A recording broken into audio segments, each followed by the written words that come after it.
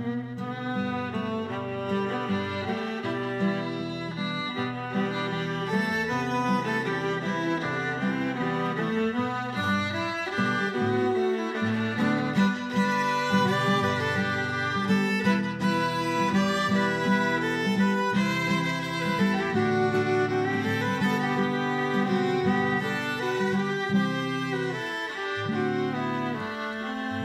and welcome to Mytholadies, the podcast where we talk about women from mythology and folklore all over the world. We're your hosts. I'm Lizzie. And I'm Zoe.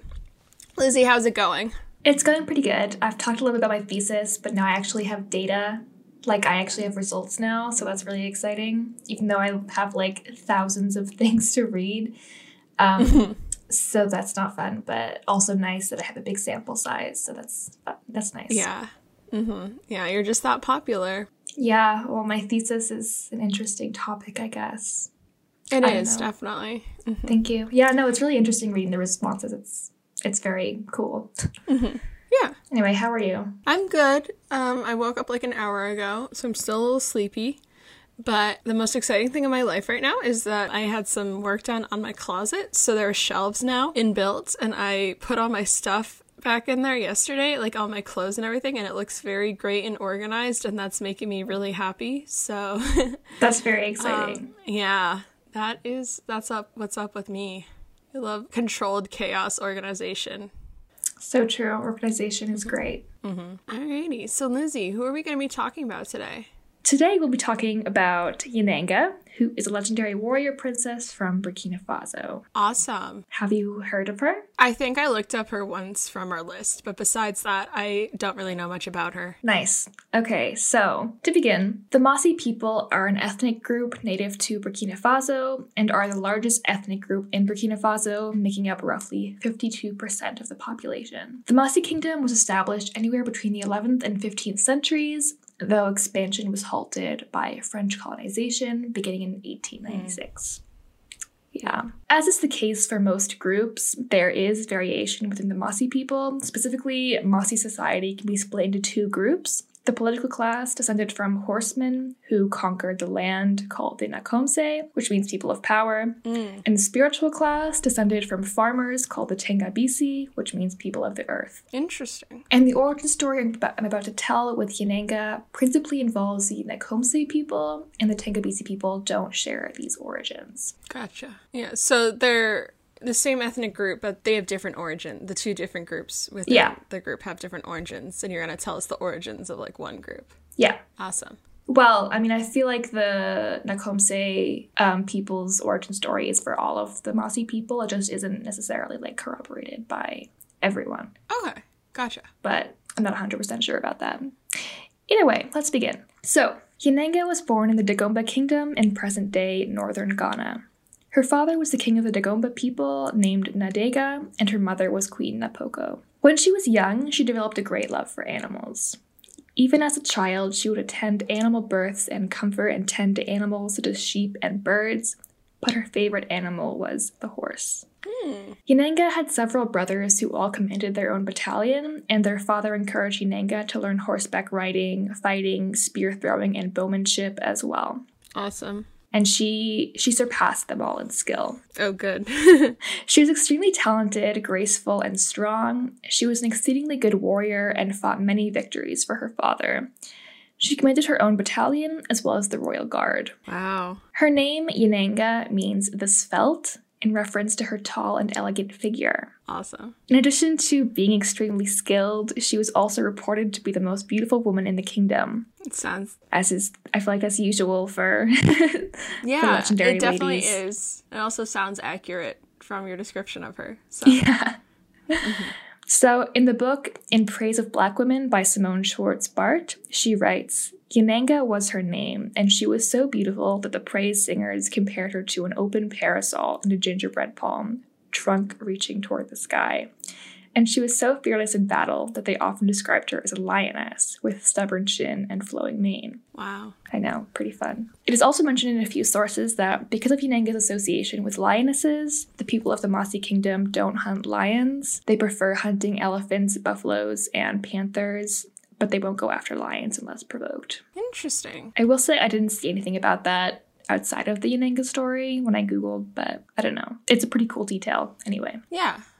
However, as she grew into a young woman, she longed for more than just fighting and battle and wished to start a family. When she told her father this, he was reluctant to let her go. When suitors started showing up for Yanenga, he turned them all away, claiming none of them were good enough for his daughter. Yanenga became angry and wished to show her father how she felt. She planted a field of okra, corn, or wheat, depending on the version. And after several months, the okra was flourishing, and Nadega boasted about his daughter's agricultural skills. Then she stopped tending to the field and let the plants wither and die. Oh. When her father asked why she let her crops die, she told him that he was doing the same thing to her, allowing her to wither and die. Wow. I know, powerful statement. Mm-hmm. But her father wasn't impressed by her resolve and stubbornness. Fearing his daughter would act out and disobey him, King Nadega locked Yanenga up so she couldn't escape. But Yanenga, who was battle-savvy and sharp, soon hatched a plan. She disguised herself as a man and escaped with the help of one of the guards and broke out of the prison. Oh. She mounted her horse and rode away as far as she could, eventually resting in the north of the region. Awesome. Amazing. Yeah. That's so cool. Right? In some versions, she is completely alone or like accompanied by the guard who helped her. And in others, she has an entourage of servants. But regardless, she eventually stumbled across a hunter's hut. The man who owned this hut was an elephant hunter named Rial, who was the son of a Mande king who had been dethroned and murdered by his own people. And so he was subsequently exiled, and he was, like, on the run. Interesting. But he's still royalty. Sort of. I mean, technically, yeah, but also he's kind of on the run from his own people, so. I see. Okay. So they eventually married. Oh, wait. Sorry, I skipped a bit. It's okay. I kind of figured. Rial took her for a wealthy man and invited her inside. Oh. Yanenga kept, well, she was still wearing, like, men's clothes at this time. I know. It's just interesting. Yeah. To me personally. Yanenga kept her identity hidden for several days of staying with him, but at one point her helmet fell off, revealing her flowing hair. So I know we said this last time, but it kind of is a Shrek moment because... Because of the moment where he takes off his mask, or like the yeah, helmet. because he's wearing the helmet when he rescues Fiona from the dragon, and then when he takes it off, then she realizes he's an ogre and not like a knight, even though he's green. I did not make that connection. Anyways, I'm sorry. Anyway. But instead of it being an ogre, she is a beautiful woman. Some would say that's a much better discovery. Rial realized she was a woman and fell in love with her. They eventually married and had a son who they named Wejarogo, which means stallion, in honor of the horse that brought Yanenga there. Nice. Yeah. So years passed, and when Wejarogo was 17, Yanenga brought him to meet his grandfather. King Nadega hadn't heard anything from Yanenga for years, and he was delighted at the return of his daughter, having long since forgiven her. Yanenga left her son in King Nadega's care so that he could learn from his grandfather and returned home, as in Yanenga returned home, leaving Wejarogo in the Dagomba kingdom. So King Nadega taught Wejarogo many things and informed him that he was next in line for the throne. However, much like his mother, Wejarogo wished to carve out his own destiny and establish his own kingdom. Having learned from his former mistakes, King Nadega gave Wejarogo his blessing, as well as a large number of troops to command. Wejarogo returned to his parents to pay his respects to them, then rode north, where he founded the first Masi kingdom in much of present-day Burkina Faso and northern Ghana. The Masi kingdom still exists today and has only known one dynasty, a chain of 37 monarchs who are all descendants of Wejarogo. The 37th and current king is Naba Bongo II. Naba, by the way, means chieftain or leader, and he began his rule in 1983. Wow. Yeah, it's pretty cool that it can be traced back all the way back to Wejarogo. Yeah, 37. That's a that's crazy. It's very cool. That's a long-lasting dynasty. Yeah. Yanenga is considered to be the mother of the Masi kingdom, and her legacy continues to present-day Burkina Faso. So there are a number of statues and sculptures of her. Notably, there's at least one statue in Ouagadougou, the capital of Burkina Faso, in which she is depicted wielding a bow and a spear. In addition to that, Burkina Faso's national soccer team is referred to as Les Étalons, or the Stallions, in reference to Yanenga's horse. Awesome. There's also a soccer club in Ouagadougou that was founded in 1947, originally named after Joan of Arc, but later changed to l'Association Sportive du Faso Yenenga, or the Sports Association of Faso Yenenga. Awesome. That's really great. Yeah. I think it's cool they changed it from Joan of Arc to Yenenga. I mean, Joan of Arc is also cool, obviously, but she's like European, so less relevant. She's definitely like a French nationalist symbol. That so too. To change it to like a Maasai nationalist symbol instead is cool. It's the better option. Definitely. There's also a biennial film festival that takes place in Burkina Faso called the Pan-African Film and Television Festival of Ouagadougou, or le Festival Panafricain du Cinéma et de la Télévision de Ouagadougou, where the first prize is called the Étalon de Yenenga, or Yenenga's stallion. Wow. And winners receive a small gold statue depicting Yenenga on her stallion. Wow. So she is just everywhere. Right? Because she's like sports, like movies. Yeah, she's just like their national pride, like this woman. Yeah, like it's very cool. Also, in 2017, it was announced that a new city will be built 15 kilometers south of Ouagadougou, which will be called Yenenga. And as of 2021, I believe it's still in progress. Mm-hmm. But so she's very important in Burkina Faso. Mm-hmm. Yeah. So what are your overall thoughts? I think this story is super interesting, as I've sort of expressed throughout. I think I've expressed this before to you, probably also on the podcast. I just think that stories of women who are like sort of symbols of nations or people are just very interesting to me. Yeah. And how like they can become like sort of like an identity, like a cultural identity. I just think that's really interesting. And also in general, really interested in how like mythology and stories form identity, which we've like talked about many times before. So the story basically checks a lot of boxes. I just think it's really cool. And like the influence that she has even today is like significant. And it also makes sense because like the current monarch, I mean, the dynasty is unbroken. It's not like there's any like challengers. So it makes sense that legacy is still continuing very prominently to this day. Yeah, I think it's cool that her legacy seems to be pretty consistent from the time of Ouedraogo up until now. Mm-hmm. Yeah. Like, that's quite cool. I really like her story. Mm-hmm.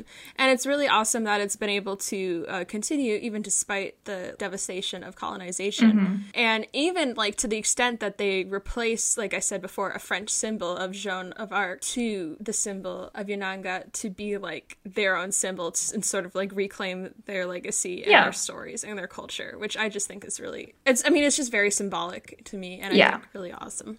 I agree. Obviously, there's some moderate Mulan parallels, like the like woman warrior dressed up as a man. Yeah. I mean, it's not very extreme. Like they're clearly very different stories. Yeah. But like that's something I noticed, and I was thinking about basically when she's escaping. You know, she's raised to be a warrior. Like her father wants her to be a warrior. He wants her to be like fighting alongside her brothers and everything. Exactly. And then those skills are eventually like what allows her to escape and forge her own path and destiny. Yeah, exactly. Even though her father doesn't want that for her, he wants to sort of like just keep her for whatever reason, like whether, you know, he's just, I love my daughter, I don't want anything, I don't want to let her go, you know, or whatever. And so I just think it's very, I don't know, symbolic that like those skills that she brings, that she's gotten through her father's influence and like interference sort of are the ones that she ultimately uses to like defy him and go away from him. And I just think that's really neat. That's totally right. Yeah, I hadn't thought about that actually. Mm-hmm. Yeah, there's also some Oba parallels because I remember at the beginning of Oba's story, she was trying to get married and her father didn't want her to marry anyone until Shango came by and was like, I'm gonna marry her. And the father was like, well, yeah, you are like a god, so yeah, you're gonna marry her. So that sort of made me think of it. I think it's really interesting because normally in sort of like European stories, there's the desire for the woman to marry and then the woman's like, I don't want to marry and I'm gonna forge my new path or whatever. Yeah. Which is also nice. Yeah, which is also nice. And in this story, it's like, no, I do want to marry, and you're keeping me from getting married. And I think it just shows, like, ultimately, it's just about choice and having control over your destiny. And, like, regardless, restricting one's destiny, no matter what, like, the restriction is bad. Yeah, exactly. So I think that, I don't know, I think it's really cool. I mean, I really like this story. Yeah, me too. I think it's a nice story. Yeah. So I do want to mention that there's a lot of variation in her story, as is natural since it's an oral tradition. Mm-hmm. So I basically just repeated the details that were common in all or many of the sources I read, and I didn't include any details unless I saw them in multiple versions. When it comes to oral storytelling, it's important to be a little bit cautious, especially telling stories from colonized peoples, where the sources you find may have been somehow altered to fit any sort of agenda or due to negligence. Mm-hmm. So it's possible that that some of the details in the story I told may have had colonizer influence, even though I tried to avoid that. I mean, there were some details from like the French versions in particular that I was like, maybe not. But just... Yeah, that's a good point. Yeah, just putting that out there. Moving on. According to UNESCO's Women in African Histories module about Yanenga, some variations of Yanenga's story include her name varying from Yanenga or Yanega to Poko or Yalanga, and her father's name can vary from Nadega to Nagbewa in Dagomba or Nabawa in the Mamprusi tradition. The details that all versions of Yanenga's story have in common are that she is the daughter of the king of the Dagomba people, that she is a skilled warrior, and that she meets an elephant hunter from a different community and gives birth to a son who would found the Mossi Kingdom. Other details appear in some versions but not others, and sometimes names and genders of the characters vary. In terms of the historical context, I mentioned earlier that this could have been taking place anywhere from the 11th to the 15th century. Some sources I read place it definitively in the early 12th century, while others say it most likely happened between the 14th and 15th centuries, around the time of the arrival of migrants in northern Ghana. While it's not known for certain, the dominant theory says that migrants from the Lake Chad area arrived in northern Ghana after passing through present-day Niger during a migration that would have lasted several hundred years. Oh, is this like part of the Bantu migration? Possibly. Okay. I'm not sure. The leader at the time of arrival was named Tohazi, whose name means red hunter in the Mampruli language. And according to Dagomba and Mampruli traditions, Tohazi is the ancestor of a great chieftain called Nagbewa, who, if you remember from a minute ago, is another name for Yanenga's father, Nadega. Also, a source by the Mossi historian Yamba Tiendrebeogo traces the ancestral line of Ouedraogo's descendants all the way back to the 1100s, beginning with Ouedraogo, whose reign evidently ended in 1132, where he was succeeded by his son. And if you look online, you can also see like the whole line of Ouedraogo's descendants up until now. Cool. Which is pretty cool. So yeah, Yanenga's story is important in the founding of the Mossi Kingdom and is still important to Mossi people today, clearly. And like you said, she's an important symbol of Burkina Faso. I do think that there's ways you could potentially view her story as sort of like less feminist. By the way, she gave up being a skilled warrior in order to become a wife and mother, and how that could potentially send the message that all women are destined to be wives and mothers, you know? However, I think it's a little bit deeper than that. I don't think she ran away solely just so she could find a husband, but because the environment she was living in was incredibly restrictive and unfair. She was basically being used as a weapon in her father's army in winning battles for him without going after her own desires or having any freedom. Yeah. That was basically, like, how I was thinking of it, too, is just basically she's been raised in this one place her whole life, and she wants to go off and do her own thing now. Yeah, she wants to, like, make her own life and not just do what her father wants her to do. She didn't give up all of her skills in battle when she ran away to Rial, but rather, one source I read talked about how she taught her husband strategy skills, and he taught her how to hunt, and they became a successful team, treating each other as equals. So in this sense, she was able to use her skills in ways that were more fulfilling than fighting in battle, and she found a companion that saw her as an equal. Yeah. Which I think is a much more fulfilling life for her. Definitely. Yeah. I feel like there's just this tendency among, like, primarily white Western feminists to be, like, there's only one potential destiny for women that's, like, quote-unquote feminist. And I feel like that shouldn't be the case, and that idea in itself goes against the idea of feminism, because feminism is just the idea that, like, giving women the agency to do what they want with their lives, in a way.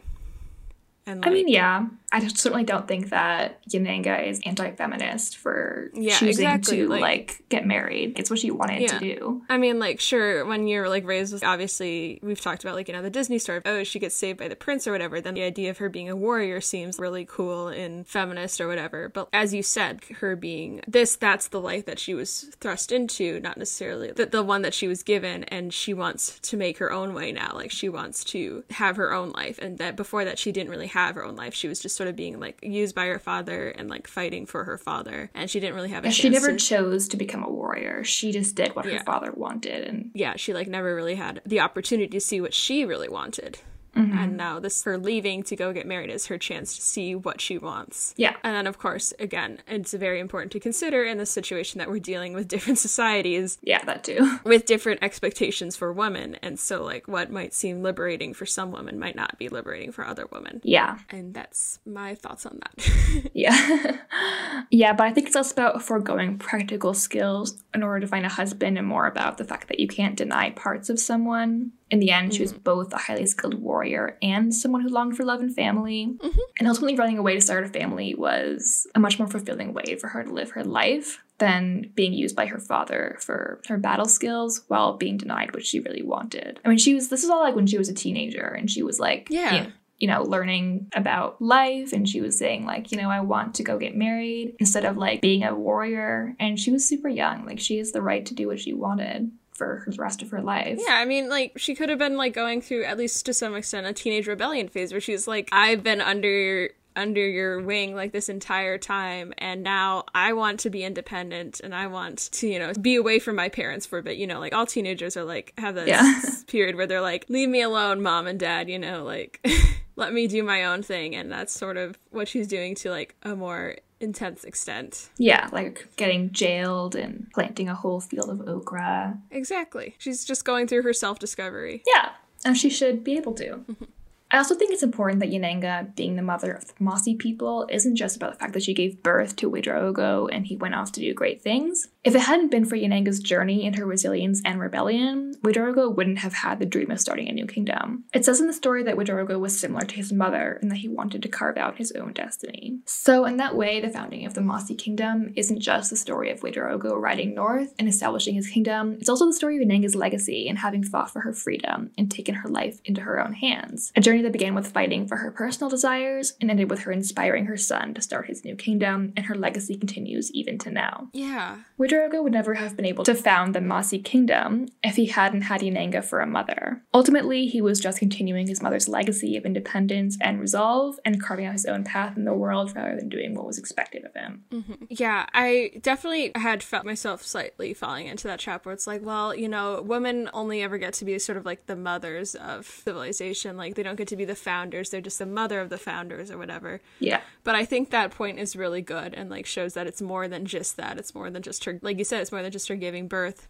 It's her being the inspiration and creating the idea that her son can do his own thing and not follow like the rules of the society that they both came from. Like, create something new. Ultimately Yananga's journey was necessary for the founding of the kingdom. It wasn't just about Widrogo doing heroic things. Yananga is a very important part of the story of the founding of the Mossy Kingdom. Yeah, and that's really awesome. Yeah. And I mean, like, she's the one who's on the statues. Yeah. And well, actually, I mean, I'm sure there's probably like statues of her son as well. Like, I assume so, considering he was no like idea. Their first king. But like, she's the one who's getting all like the attention and the name recognition. I mean, what I can tell you is that Yananga's Wikipedia is pretty long, and then Widrogo's is like one sentence. Well, there we go. He's also very important, obviously, but Yananga is the one who's like more remembered, it seems, which is kind of nice. Yeah, I feel like that's nice. I also found it notable that Nadega had been quite restrictive and stubborn while Yananga was young, but then in the 20 years following her disappearance, he learned and grew from his mistakes and nurtured Widrogo when he came to visit rather than holding grudges, and supported him in his endeavors in a way that he had failed to do with Yananga. I mean, it could have just been that like she raised Widrogo and then he was like, I want to go found a new kingdom, but then Nadega ended up being really important in his journey because he's the one that educated him and everything. Yeah. I think this is notable because, first of all,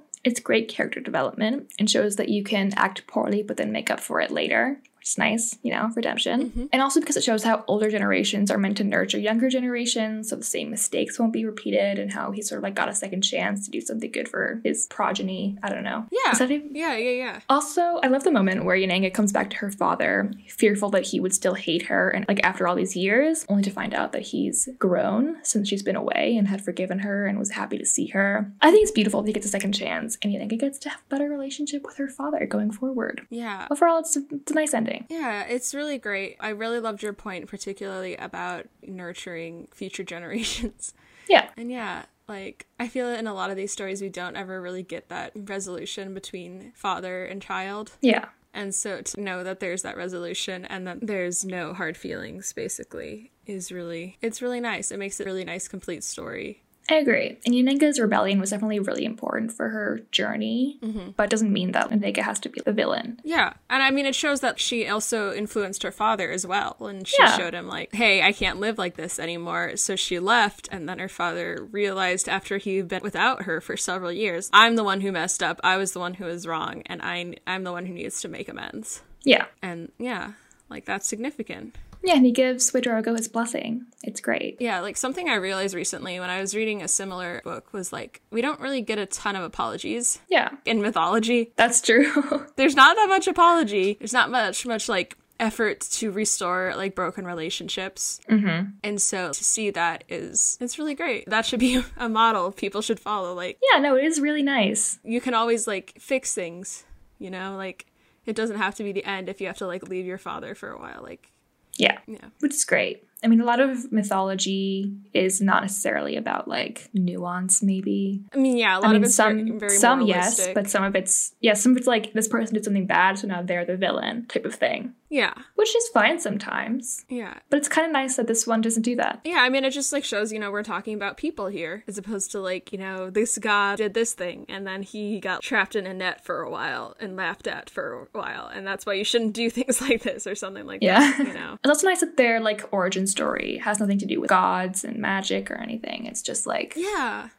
You know. It's about the people. Yeah, it's great. It's really nice. It's about how extraordinary people can be. Totally. Yeah, that's totally true. So the poet Asia Monet wrote a poem called A Poem for Yananga, which is excerpted in the short film Burkina Princess Yananga by Nicole McKinley Hahn, which goes, in the heart of Burkina Faso travels the tale of a woman. It's a common tale to tell of fighting a war that is not ours. Yananga, Princess of Gambaga, a woman is warrior. Fierce with conviction, that which knows the soul best disguised herself in a means to escape other people's visions of who she ought to be.